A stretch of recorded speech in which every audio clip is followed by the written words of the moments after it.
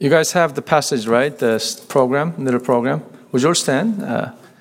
Let's read this passage, since it's a short passage, Colossians 1:23 and 24. Let's read in one voice. Should we do that? Let's begin. They all were hearing it said, "He who used to persecute us is now preaching the faith he once tried to destroy, and they glorify God because of me."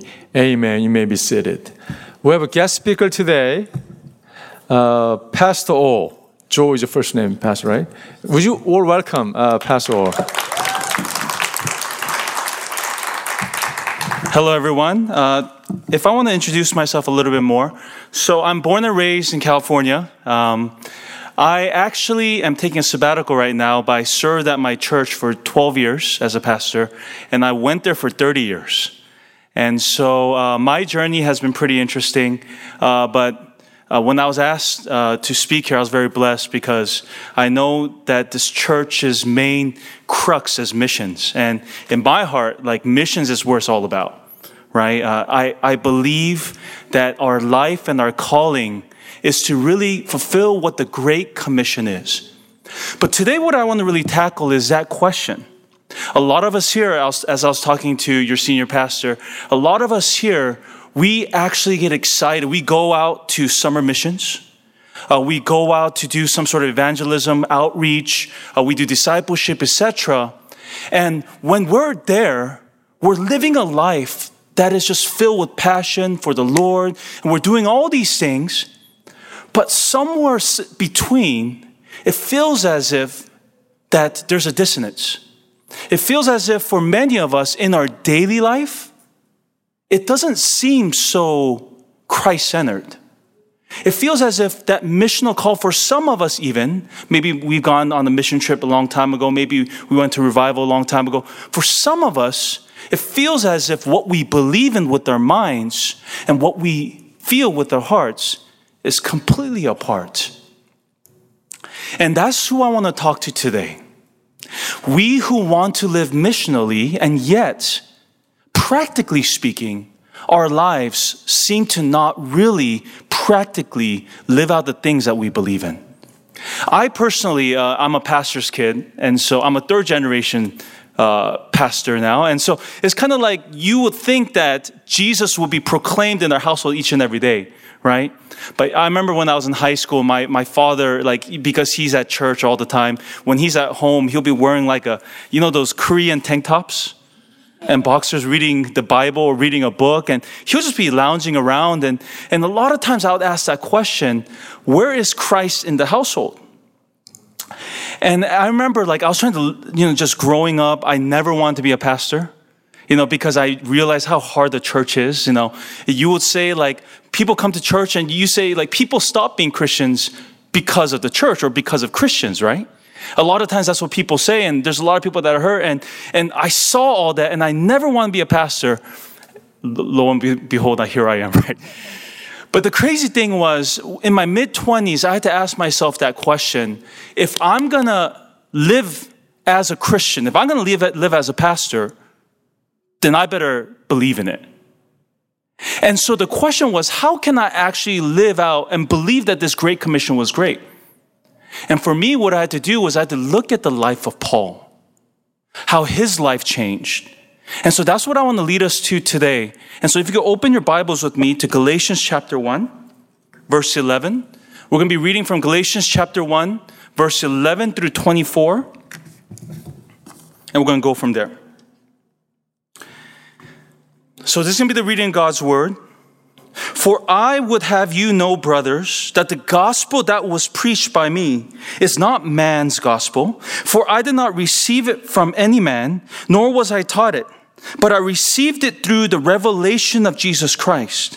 For you have heard of my former life in Judaism, how I persecuted the church violently and tried to destroy it. And I was advancing in Judaism beyond many of my own age among my people. So extremely zealous was I for the traditions of my fathers. But when he who had set me apart before I was born and who called me by his grace was pleased to reveal his son to me in order that I might preach him among the Gentiles. I did not immediately consult anyone, nor did I go up to Jerusalem to those who were apostles before me. But I went away to Arabia and returned again to Damascus. Then after 3 years, I went up to Jerusalem to visit Cephas and remained with him 15 days. But I saw none of the other apostles except James, the Lord's brother. In what I'm writing to you before God, I did not lie.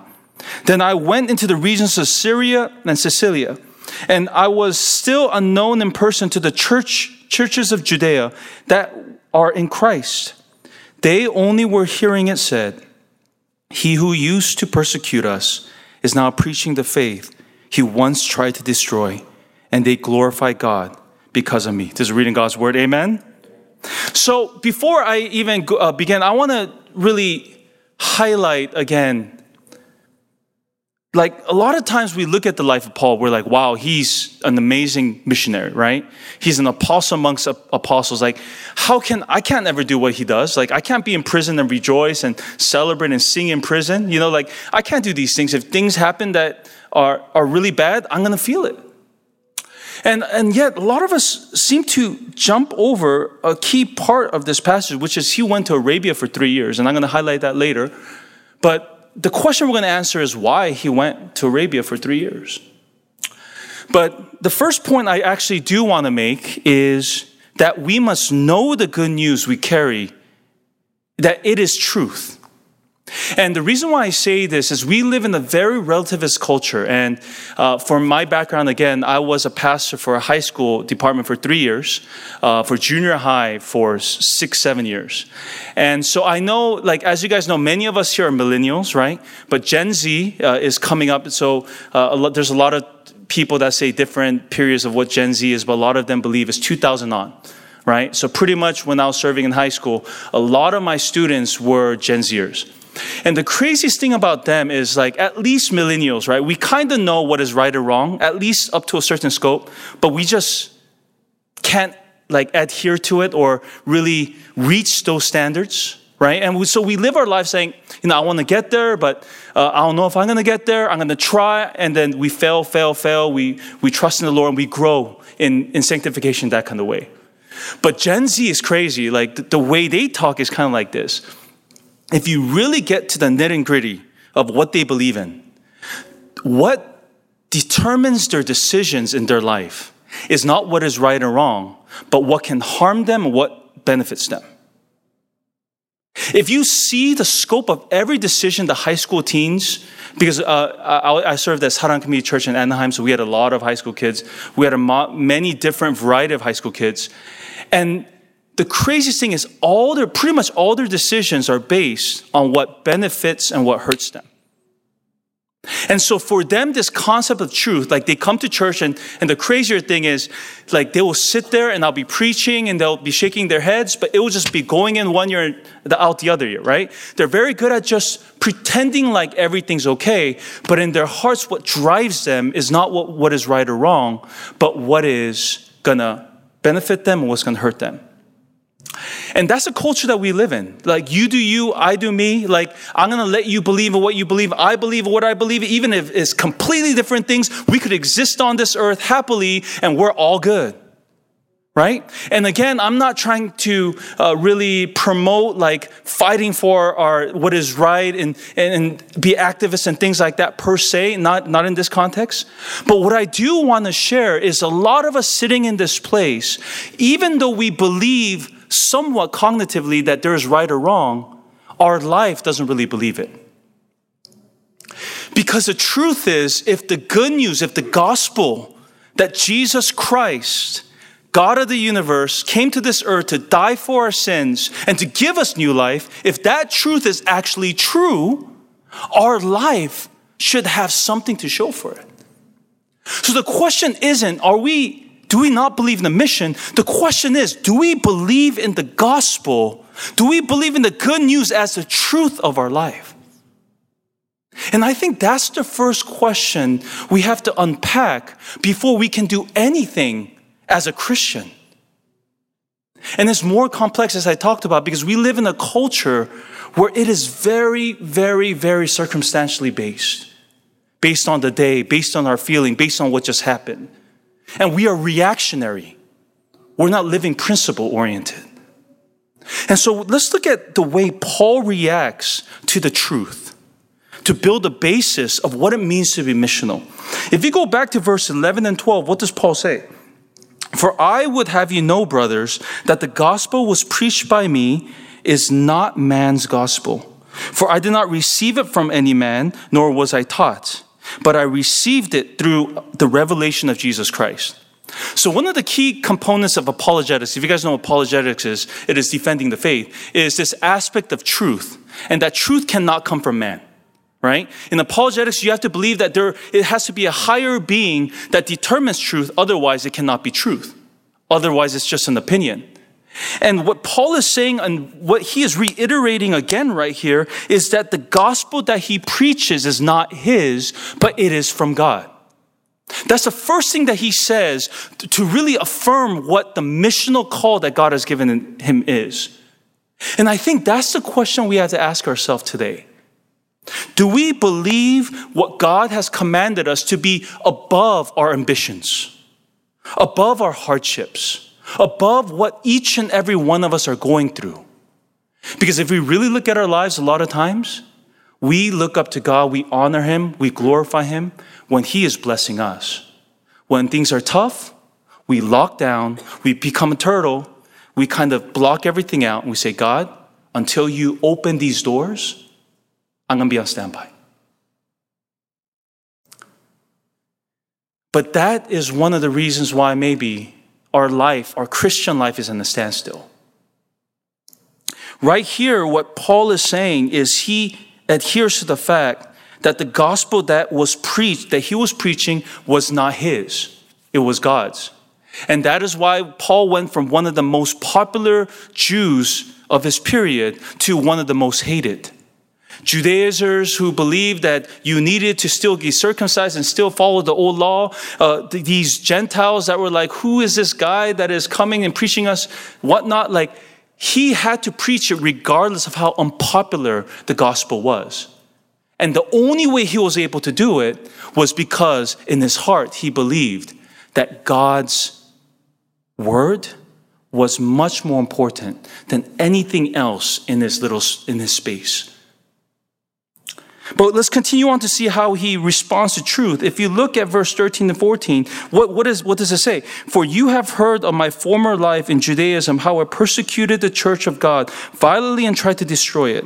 And I was advancing in Judaism beyond many of my own age among my people, so extremely zealous was I for the traditions of my fathers. Again, you see right here that Paul was much ahead of his people. He was a Pharisee. He was a disciple of Gamaliel, who was the preeminent Pharisee of that time, ruling elder of that time. He was on the fast track to become one of the main people in the Jewish people. And yet when he was conflicted and when he went down the road to Damascus, when he met Jesus, he had to reconcile. Do I want to continue and pretend like Jesus is not real and pursue my ambitions? Or do I change my life because this truth has affected me so? Others of us sitting here in this room, we love Jesus, but we love our ambitions more.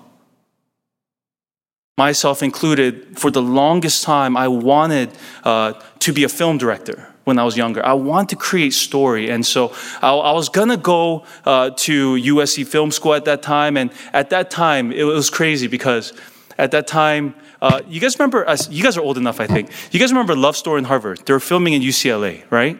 I was offered an internship to get in to see like a lot of the different filming aspects of at least Korean film. And so I was going to go in. And that was exactly the time of our retreat. It was crazy. And I've gone to every single junior high retreat until that time. And I was like, God, real talk. I've served faithfully. I went to UC San Diego, and so I drove up every Sunday to serve at our church, right? And even one year, I commuted for one semester from San Diego. It took 5 hours round trip sometimes. It was crazy. But I said, God, you know my heart. You know that I've served faithfully. Let me just pursue this a little bit. God, you know. And I was praying, and God just hit me in the heart. He said, it's not about you not going to retreat and serving. is about what's going on in your heart. What is it? If you say your life is mine, how about this ambition? Can you trust me with it? And I struggled for like 2 weeks. I was like, God, like, I can't just, like, I need to do something. Go to retreat. So I didn't go and I didn't intern at that set, but rather I went to retreat. And that's when God again confirmed for me that, you know what? Because you're able to give that up, I'm going to open your heart. And that's when he called me to ministry. But again, so many of us, we have this truth in our heart that we're fighting through, but we're not really accepting as a truth. But let's continue on to see another part of what the truth is. And so if you go and continue on to verse 15 and 16, but when he who has set me apart before I was born and who had called me by his grace was pleased to reveal his son to me in order that I might preach him among the Gentiles, I did not immediately consult with anyone. I'm going to read that one more time. But when he who had set me apart before I was born and who called me by his grace was pleased to reveal his son to me in order that I might preach him among the Gentiles, I did not immediately consult with anyone. So I don't know if you believe in predestination or free will or whatever it may be, and where you stand, if you're a Calvinist or Arminian. It's not a matter of that. But if you look at so many passages of the Bible, whether it be Ephesians 1 and etc., there is this sense that God has called us to be his children before the creation of time. And the reason why I highlight this again, and the reason why Paul highlights this, is because what calling is not some choice that we make. It is something that is given to us that we have to choose to accept yes or no. And you and I will not ever be able to fully be satisfied and fulfilled with our life until we say yes to the calling. And what Paul was saying here is, number one, where the truth really affected him in his life and about the unpopular decisions he had to make. He said, you know what? The truth still stands. When his ambition got in the way, he said, you know what? I still would adhere and submit to the truth. And finally, right here, when life might have turned a certain way and when he had choices to pursue certain things, he would always reaffirm the truth in his heart to say, God has called me to preach the gospel before the creation of time. This is my calling. And as a Christian, every single one of us, to some juncture, is called to this calling. And so this is the base of the power that Paul had. And this is something that I want to highlight before we go into the rest of the message, which is, do you actually believe that God has called you to a great thing? Do you actually deeply in your heart believe this? Or do you have fear? Do you have greed? Do you have all these personal things that gets in the way of the things that God can do in our lives? Because a lot of the battle that we have is in this headspace that we have here. And what mindset that we have. Because if we have a heart, God, I'm not there, but I'm going to seek you. I'm going to pursue you. I'm not fully there, but I trust in you. I depend on you, as one of the liturgies we're talking about, right? I'm going to depend on you in these moments where I don't know. And I'm not fully there yet, but I'm going to get there because I believe that this truth is bigger than me, is more important than me, and it is central in my life. Only then can we start living powerfully as a Christian, truly satisfied with the life that God has given us. Amen? But let's continue on to see how this truth really saturated in Paul's heart. So let's go to verse 17 real quick. Verse 17 says this, nor did I go up to Jerusalem to those who were apostles before me. But what does it say? But I went away into Arabia and returned again to Damascus. So one of the questions that we have to ask that maybe many of us don't ask, we just read this, so okay, cool, he was in Arabia for 3 years. But think about it for a second. He met Jesus on the road to Damascus, right? Damascus. He met Jesus. He had this crazy experience. Like, that will blow your mind. Think about Jesus speaking to you and saying, why are you persecuting me? Like, what are you doing? Like, and you had this experience where you encounter Jesus. Okay, let's just say that happened to you, right? You have all this passion. What do you want to do with that passion? You want to share it. A lot of times when we first become Christians, or when we're passionate, we just want to share it, which is a good thing. But why is Paul going to Arabia for 3 years? There's a lot of different people that have a lot of different things that they said, but one of the scholars that I do look up to in a certain way, N.T. Wright, had a deep and intensive study of Paul's life, especially when he went to Arabia. And what he said was Paul needed to get away from everything to process this truth and make it his. This is my second point, that the truth in itself, if it reaches our mind, it's not going to do anything, in that we have to make this call that we have ours. We have to process it. And we live in a time where we're working. We're hustling to get to a certain point. We're studying. We're doing all these things. And when it comes to our time, what do? We fill it with ways to relax and unwind, right? For one, I like basketball. So I either watch the Lakers play. I have to see how LeBron's going to do before I could give him my full, blessings, right? But I watch basketball. I play basketball. That's kind of how I unwind.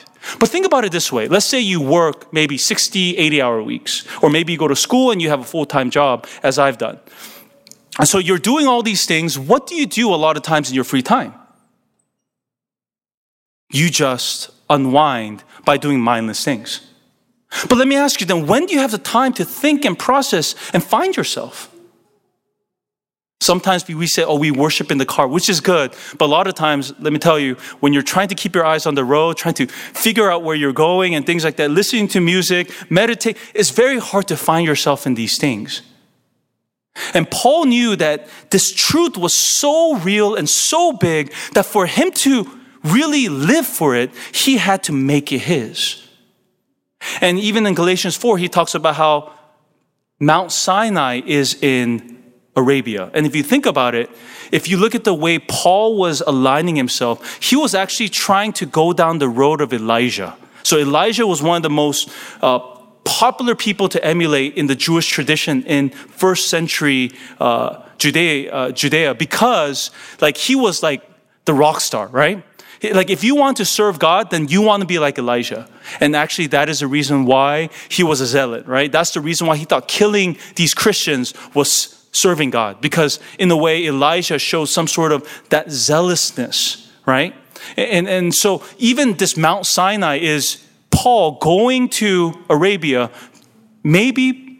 perhaps to Mount Sinai, to really meditate on what this truth meant for him. I think the next step after really knowing the truth, and this is what I had to do when I was in my mid-20s. I had to say, God, this truth that you have is so big for me. It hit me one day. I was doing my QTs and I just came back from a place called Toajili, New Mexico, which is a Native American reservation. I had one of the most mind-blowing experiences where me and the chieftain, we went to the top of the mountain. We're galloping. It was my first time on the horse. I did not have a saddle. It hurt like crazy, right? We're just galloping on the steps and we're just going and we stopped. We saw the whole land and he was telling me the need of the reservation, the alcoholism, just the brokenness, the murder, etc. And he was sharing with me. And that stood so real to me when I came back. I was like, I got to make this mission call mine. And I was studying Paul, and then I was hit upon this 3 years that he was in Arabia. And I was like, God, why was Paul in Arabia for 3 years? And that's when he hit my heart saying, Joe, the call that you have is always going to be there, but you have to believe in it with your life. And for some of us in this room, we go to missions. You might serve, you might come here on Sundays, and you might feel good, but it kind of feels like you're halfway there, right? You kind of feel like you're half feet in, your other feet out, right? And a lot of us, we're kind of in a limbo because when we're there, we're blessed. When we're not, we're not. And I think one of the biggest components and the reasons why that is we haven't fully chewed on this good news that should excite our hearts each and every day. That when we hear that God is love, We have heard it so many times, even though it's the greatest news that this world has ever heard. We have heard it so many times, we have kind of zoned it out that it's not real to us anymore. And so I think each and every one of us, if we believe that we have to live missionally, we have to truly make that mission ours, our passion. Not just something our church does, not just something our friends do, because as you know, like that's something I see a lot, especially amongst teens. They go with the hype, right? So if all their friends do it, they do it. And so some of them is crazy. Like I see because I try to take smaller groups, but sometimes I can't help it. So like sometimes we take groups of 60 people, right? So we go 60 teens. Think about that for a second. 60 teens. So we go 60 teens, but they're all good. And then they come back, and 2 weeks later, I hear like 10 of them are doing drugs behind their school. And I'm like, I remember in the beginning, I was like, how is this possible? And I realized because that mission wasn't theirs. And so this is the second thing I want to reiterate. Application. After this message, I don't know like how much you're hearing of it, but one thing I do ask is if it's someone somehow reaching your heart, that you will process and think about you're going to a church that really loves missions. A church that really believes that God's call is to use you to make him known. Is it your call? Is it really your call? Because I think that is so imperative before we can actually have a missional life that has longevity. Amen? But I'm gonna lead into my final point. And my final point is that we must live out our call day by day. And I'm gonna read for us the rest of the verses, verse 18 through 24. Again, this is reading God's word. Then after 3 years, he went up to Jerusalem to visit Cephas and remained with him 15 days.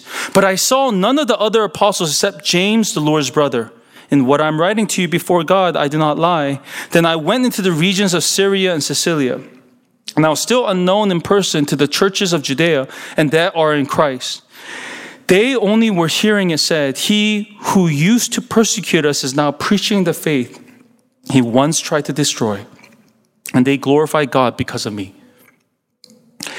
The last thing I want to say is we must live out our call day by day. And one thing I want to highlight again is you can't be missional with your life until your living is missional. And this was one of the main questions I had to answer for myself before I could say to myself that I'm living missionally, that my life is mission focused. And the crazy thing for a lot of us is, okay, one, we believe in the truth. Two, we've said, you know what, God, I'm here. I want to do it. But three, and maybe some of us process it, and it is ours. We want to do it, but we don't know how to do it. And some of us have fear. We have fear of the unknown. We have fear of what's going to happen. Maybe every time you come to service, God is like nudging you. It's like, hey, go. And you're like, I can't. And we have fear driving our hearts. And that's the thing. A lot of times we have to understand the inverse relationship between faith and fear, right? There's never going to be 100% faith because we have sinful natures, right? We have flesh. We're fleshly. And so you could say you have all this faith, but honestly speaking, we have this faith that overcomes parts of our fear. And when we're in this totem, we have to understand that the only way we move towards faith is when we really go to Jesus. There's no way you can't have more faith in your character. You can't have more faith in your your history of how you've lived. If you try to have faith in yourself, I promise you will crash and burn. Because I had a lot of phases in my life where I had faith in who I was as a Christian. And at the end of the day, I still tell a lot of my congregation members that the only reason I'm standing before them is not because of this history of sanctification that I've lived, but because in any single moment I could tell myself, I could fall, I could fail, I could crash and burn if I'm not looking to Jesus. How do we live missionally? Theoretically, and then I'm going to talk about practically. We live our life missionally when our eyes are solely focused on Christ. And for Paul, he was able to do missional work like like a madman. He was able to meet these disciples and not be kind of like brought down and not feel insignificant, and all these different things and etc. And go to different cities and preach to strangers, because he wasn't just preaching to strangers. He's not talking to these spiritual giants. Rather, he was keeping his eyes on Jesus Christ. And I know you hear this many times, but unless you actually do it, you will never experience what faith actually looks like. And that's the thing, church, that we have to really do. We have to live out our day-by-day missionally. That means, practically speaking, what does that mean? Saturday, like even Sunday, right? Saturday nights, what time do we sleep? Right? How do we use our money? What are we actually doing at our work? And in this moment, are we just putting everything under the rug, saying, you know what, like, I'm going to get my act together? Or are we looking to Jesus, saying, Jesus, this is real. Like, I've been ignoring it this whole time. You have to help me fix this. You have to help me grow. One thing for me that was the hardest was, for me, my problem was I had a crazy passion, right? I had a crazy passion for the church. I had a crazy passion for missions. But a lot of times when I had this passion, I had like blinders on. And sometimes I couldn't see what God wanted me to do. My journey for the mission work, it started, I truly believe, when I was like 23 years old, when I went to Towaji for the first time. And for me, actually, I went there for over 10 years, right? To a point where 2 years ago, I was like, 2 years ago, I was like, I went there probably for, I had some hiatuses, like 3-4 years hiatuses, but I went there for like 7 years. And 2 years ago, I was at this point where I was on the mission field. I was actually on the mission field, and I was asking myself, what's going to happen when I go back home? That was like the main question that happened 2 years ago. Like, what am I going to do when I go back home? Am I going to go back to my old life of just going into cruise mode, cruise control? And I remember at that moment, God said to me, hey, Joe, look at that guy. And there was a guy, like he was a Navajo brother. He was around my age, right? And he was dealing with crazy, he was alcoholic. He was really dealing with drinking like from day to night, right? And at that time he came, he's like, I want to get my life straight. Can you pray for me? And for some reason, again, God compelled for me to take him under my wing. But think about that. Think about that for a second. Like, I forgot, I left something on point 2 that I do have to highlight. When Paul was in Arabia for 3 years, one important thing he did, I forgot to highlight this, was he counted the cost, right? That's part of like making it yours. Like, you have to count the cost. You have to make it yours. That's how you do it, because you got to also account for the negative things that's going to happen. That's how you're going to have longevity. Here I was at Towaji, and I was thinking about it. I was counting the cost. I was like, God, like, do you really want me to take this brother in? He was like 20. He was 29 at that time. I was like 33, right? And so I was like only 4 years older than him. And I was like I'm gonna take him in. Like, what am I gonna do? I don't even know what to do, right? And he's like, take him in. That's my answer. And I was like, what? Like, I can't. And I remember at that time, I counted the cost. I said, okay, this is what's going to happen. How much is it going to cost me? And it's crazy because at that time, I actually started a business, like a missional business that sells acai bowls. It's called Amen Acai. We're like in Cyprus.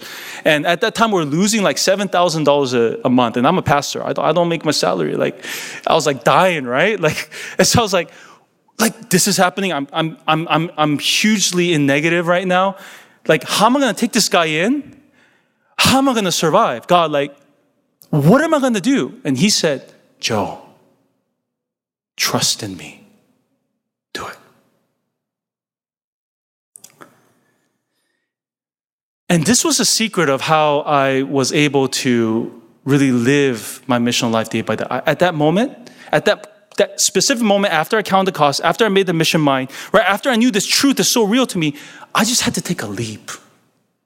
I couldn't think about it, like all the repercussions. I just had to say, God, I trust you. And so I just jumped. I said, brother, you want to stay with me? He's like, what? He's like, you want to stay with me? He's like, okay, let me talk to his family. And so he talked to his family. So he came over from New Mexico to Orange County, and he stayed with me for 6 months. And truth be told, it was not easy. Every morning we did QTs. Like, he went with me everywhere, right? And it was good. Like, for me, it was good because I saw how God was bringing everything together. Like, I was able to finally see. This is one of the craziest things. You're able to see how God is forming your life when you obey, right? And so finally I was like, okay, you opened Aim in the Sky, like, for this purpose, like, to support him, even though, like, I'm going in negative, I'm still giving like 10% of whatever to, that's not a good business model, right? But regardless, I was like, still like supporting him, all these different things. I was like, God, what? And at the end of 6 months, I found out he's been drinking for 2 months of that 6 months. I know you expected something different, right? Some like good story, right? It was a complete opposite. Complete opposite. He was lying to me for 2 months. He was like, every time he's like, like, Peter, I'm gonna play some ball in the park. And I was like, okay. He was like drinking like by himself, like.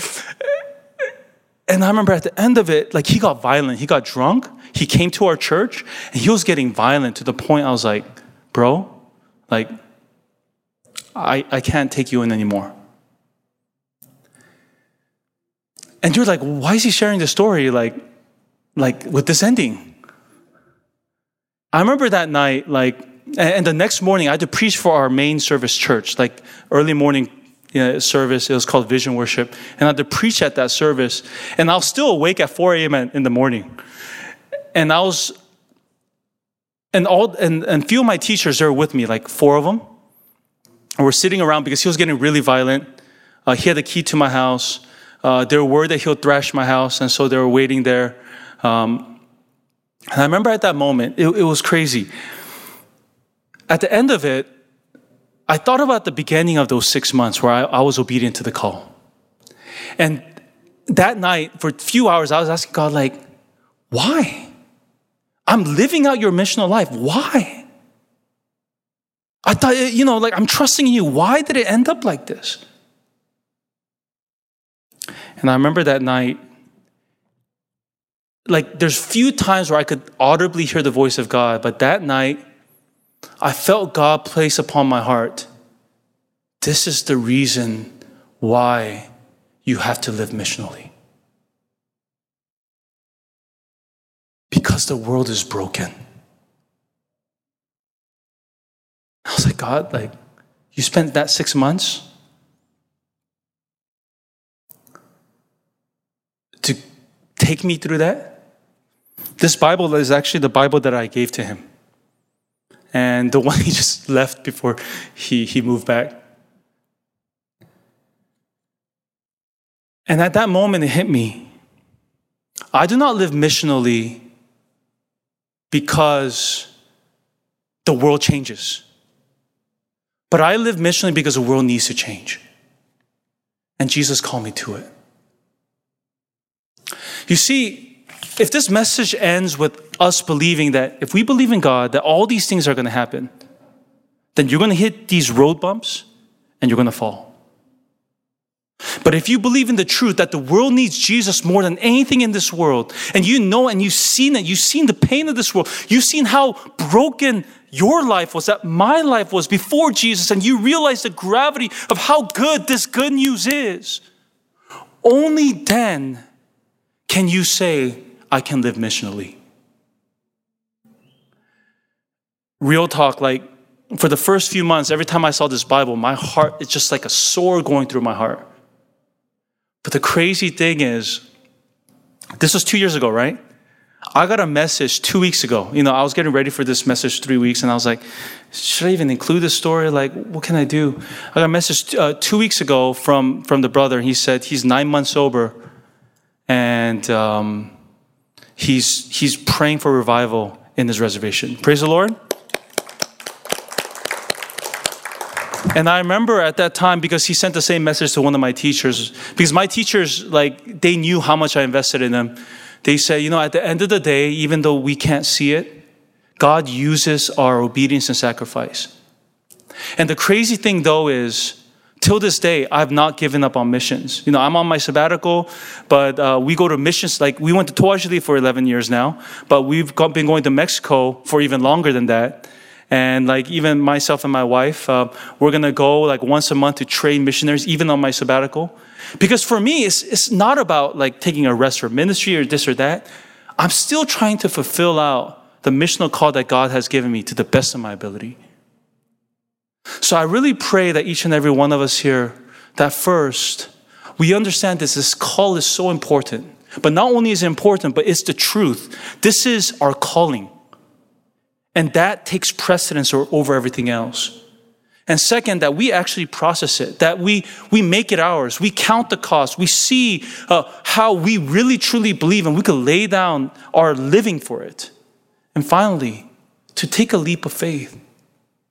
When God calls us to be obedient and to not be in fear, but to be in faith. Because at the end of the day, it's not about what you and I have done. It's what we actually can do for the kingdom. That should excite our hearts. Can we close our eyes?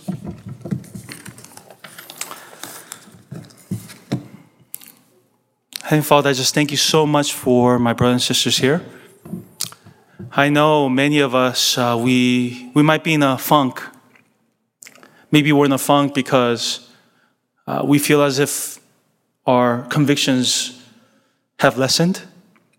And if that is so, Lord, I pray that we may allow this word, this truth to hit our hearts again. For some of us, we have not processed what this calling actually means in our lives.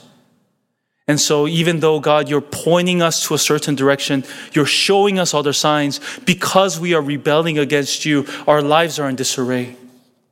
And finally, for some of us, we are ready, but we're fearful and we have doubt. Lord, for those of us that are there, I pray that rather than what the result will be, we may see that the call is so important in our lives. And Father, I just thank you so much for this time. And I pray that you will move in this place. In Jesus' name I pray. Amen.